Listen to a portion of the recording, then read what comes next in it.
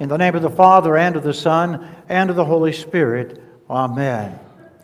Jesus, Peter, and me. The focus for this evening is on Simon Peter's misunderstanding. This evening's gospel lesson vividly describes the sword-slashing scene as Judas leads the soldiers to arrest Jesus. And so our focus will be upon the gospel lesson, but also I have chosen another text that I would like to bring into play this evening. It's actually taken from last Sunday morning study of Galatians. And as Pastor Paul Zine was leading us through that discussion in the early verses of the Galatians, it occurred to me what a tremendous interaction that we have between the verses from Galatians and also tonight's gospel lesson. And so our second text is this one from Galatians chapter 1, verses 3 to 5. I invite you to join with me in reading it. Grace and peace to you from God our Father and the Lord Jesus Christ, who gave himself for our sins to rescue us from the present evil age, according to the will, the plan of our God and Father, to whom be glory forever and ever. Amen. People of God, people of faith, World Wide Web is a fascinating system that allows people to be connected from all over the world and a multitude of peoples tied together.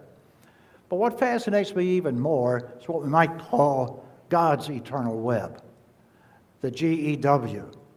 It's God's eternal web that connects his love, his compassion, and his work of salvation for you, for me, for all peoples of all of eternities, and the way that he interweaves all of these particular threads completely throughout the Scriptures over and over again, and even through the history of God's people. Now, an example is in these words from Paul's letter to the Galatians. As I read these words, as Pastor Paul Zine was leading us into discussions Sunday morning, suddenly it occurred to me, man, what a similarities and what touch points that we have to tonight's gospel.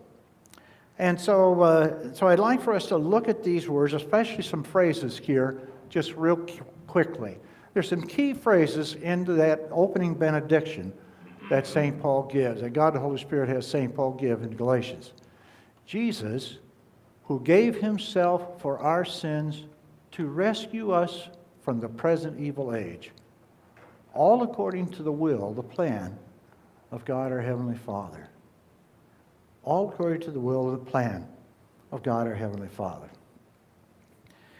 Now, it intrigues me that God the Holy Spirit has St. Paul include these words at the very beginning of his letter, because as we read through the rest of the letter, it is very, very, very clear that the people of Galatia had some terrible misunderstandings.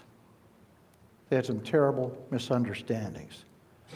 They misunderstood God's plan. They misunderstood God's goal. They misunderstood God's method.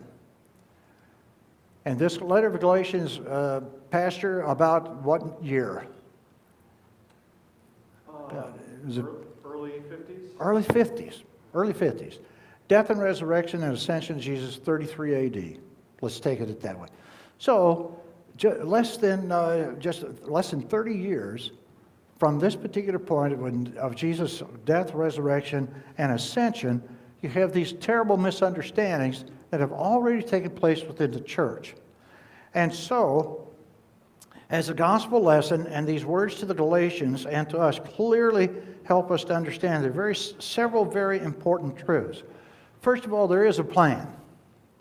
Secondly, it's God's plan, not my plan. Thirdly, it is a plan about rescuing us from the evil age. The fourth thing about this plan is it is a plan that is accomplished only through Jesus' total gift of himself. And another thing that we quickly understand from both the gospel lesson and from this introduction of Galatians is that we misunderstand. There's so many things that we misunderstand. And so the focus tonight is upon clarity of understanding. In the 1970s, there was a Roman Catholic nun by the name of Sister Carita of Kent. And she became a very popular artist. Her art farm basically was developing posters. And she would come up with a particular saying, tweak the saying a little bit, put it on a poster, and then make the posters very, very colorful. I don't know, any of you ever remember seeing Sister Carita? You're not that old. So anyhow, but Sister Carita had these particular posters. Now, the church bought them up like crazy, posted them all over the place. But what was really unusual back in the 70s, you could walk into many places like a bank lobby, and there you'd find one of Sister Carita's posters. Or to some other business, and you'd have a poster of hers, because they were so colorful and because they had particular kernels of truth. Now, one of the ones that I really like is one that I actually tweaked a little bit because I wanted it to get to say what I wanted to say, okay? Okay. But here's one of her more famous posters. To understand is to stand under, which is a very good place to stand. Do you understand? To understand is to stand under, which is a very good place to understand. Now, if that is a good definition of understanding, we can also conclude that misunderstanding can be defined as standing in the wrong place. Standing in the wrong place. Now, we certainly see that in tonight's gospel lesson, the example of Simon Peter. It was the Garden of Gethsemane. For several hours while the disciples snoozed, Jesus was praying with overwhelming intensity. And during those particular prayers, Jesus was making sure that he was placing himself under the will and the plan of his Heavenly Father. He was using that time to make sure that the plan of the Father and his understanding of what needs to be done, and that Jesus' understanding of what needs to be done were locked together, that they were in harmony and peace.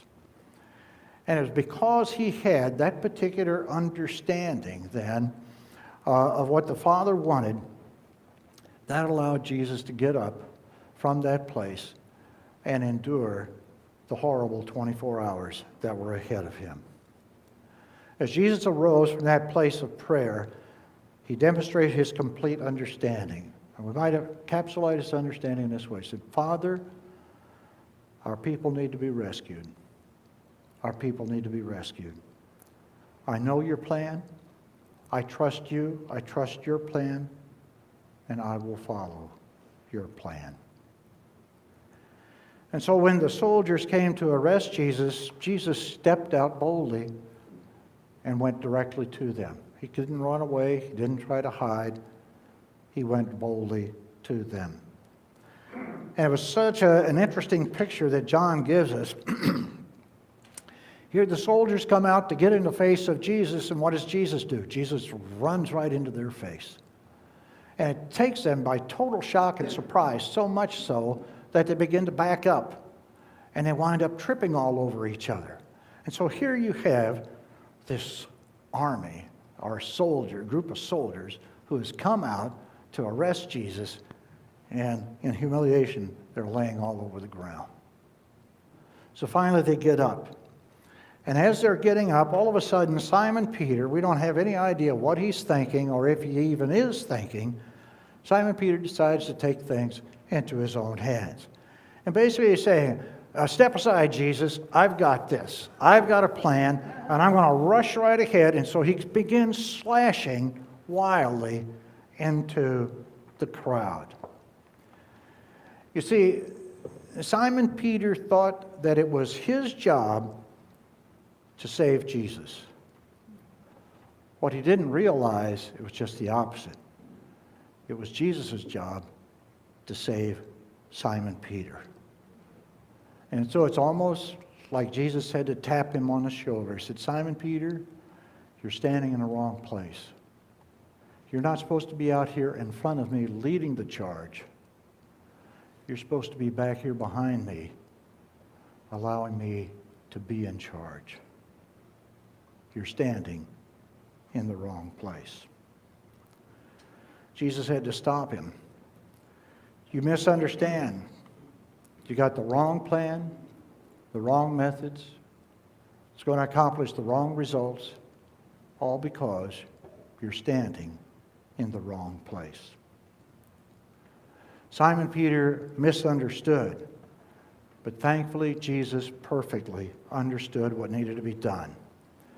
And so after forcing Simon to withdraw, then Jesus advances. The first thing that John tells us that he does, he heals Malchus's ear.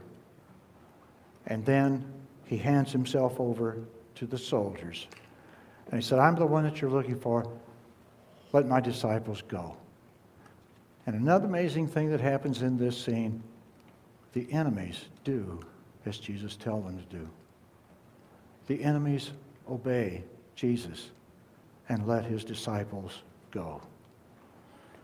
Jesus rescued his disciples from being arrested that night, but he was on a far greater mission of rescue. He was being sent by the Father to seek and to save the lost, and that is exactly what he was going to accomplish, even when it cost him his life. Misunderstandings often come from standing in the wrong place. We continue to find that happening in our lives today, because there are so many times when we approach faith and our relationship with Christ, but we approach it in such a way that we're standing in the wrong place. And so we can approach it in this way. I would say, okay, Jesus, here's the deal. I'll worship you. I will even read the Bible on occasion. I'll pray. I'll give money. I will bring my children to Sunday school. I'll even try to lead a decent life. That's my part of the bargain. But your part of the bargain is that you need to provide me with the blessings that are going to make my life here comfortable. How about it, Jesus? Deal or no deal? But you see, we're standing in the wrong place. Because when we come and approach Jesus in that way, we're standing over Jesus. We are making ourselves God. We're telling Jesus, this is what you need to do. We set the conditions. We set the conditions. Making ourselves God. It's the wrong place to stand.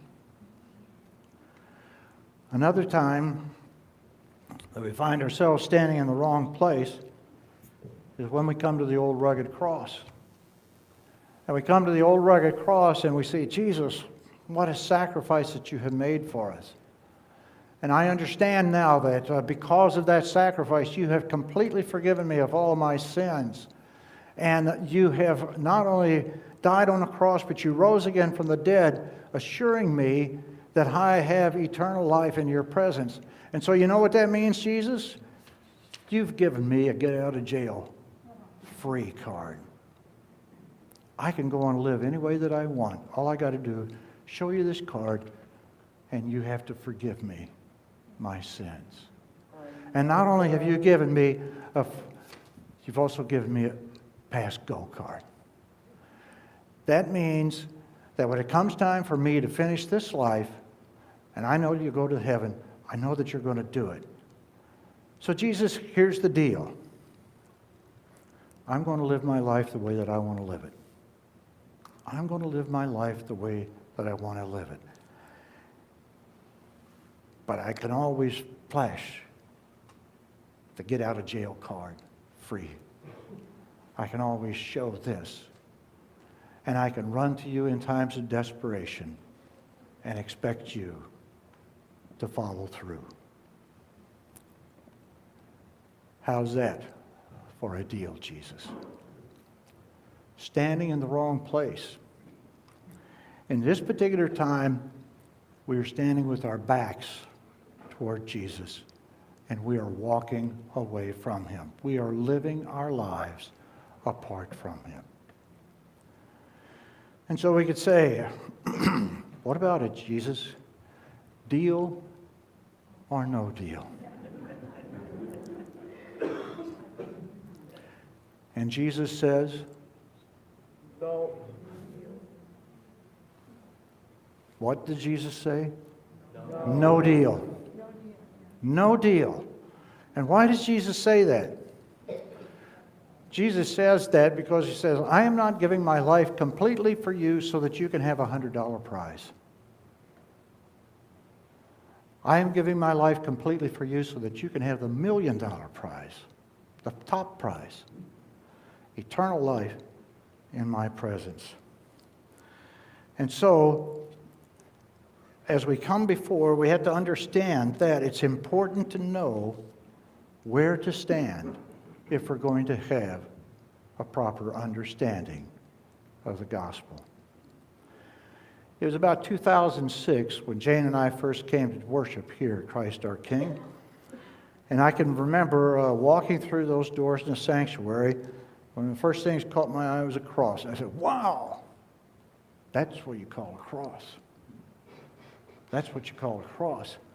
And I looked at that cross and I said, that cross shows, without a doubt, what this building is all about. And it shows, without a doubt, what everybody is gathering here for, why they're gathering here. They're gathering here because of that cross. Now, as I was writing this particular sermon, it also dawned on me, in all the years that I've worshiped here, I have never once asked anybody, how did you come up with that design? Who came up with the idea of setting up that size cross there on that wall? And I'm interested to find that out. And hopefully sometime somebody who was a part of the building project that time can explain that to me. But this is the thing I want to get at. This cross promotes understanding. It promotes understanding because it forces us to stand in the right place. Because of the size and location of this cross, it's hard for us to get above the cross. And even though we can turn our backs on the cross is large enough that it's hard to ignore. It's hard to ignore. And the size of the cross gives us a far greater picture of God's purpose and his intention for us. His plan, his method, his achieving the plan is all about that cross. Remember the words of St. Paul to the Galatians? Let's read them again. Jesus, who gave himself for our sins to rescue us from the present evil age, according to the will, the plan of God our Father. Say, we are the ones who need to be rescued. We are the ones who need to be rescued. We are the ones who need blessings, not only for this particular life, but all the blessings that God can give us for all eternity. We are the ones who need forgiveness of sins, assurance of victory over death. But these are ours to use every day, not just in times of desperation of a get-out-of-jail-free card that we can flash in the face of Jesus. So where do we need to stand in order to have understanding? What did Sister Carita advise us? To understand is to stand under, which is a very good place to stand. And it's when we stand under the cross that we begin to have the understanding that God wants us to have. It's when we stand under the cross that we can then better understand the triune God saying to us, this is my intention. This is my purpose for you. I want to rescue you from the evil of this present age. I don't want you to live forever in this broken world, trapped with all of its sin. I don't want that for you.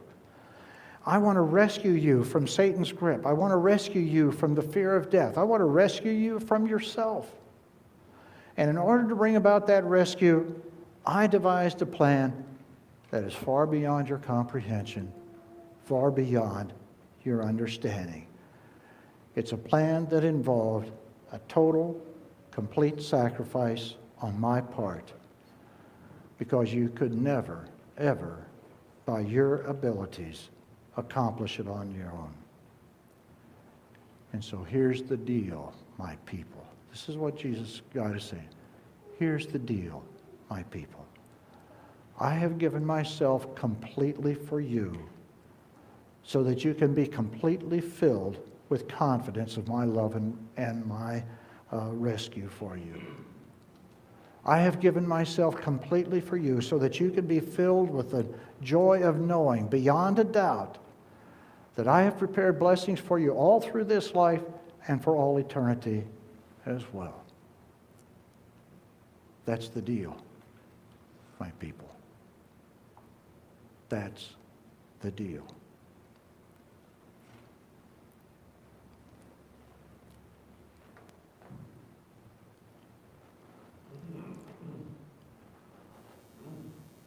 O Holy Trinity, Father, Son, and Holy Spirit, keep us standing in the right place, standing beneath your cross, so that we can have real understanding of you, your faithfulness, your love, your life, all for us. Amen.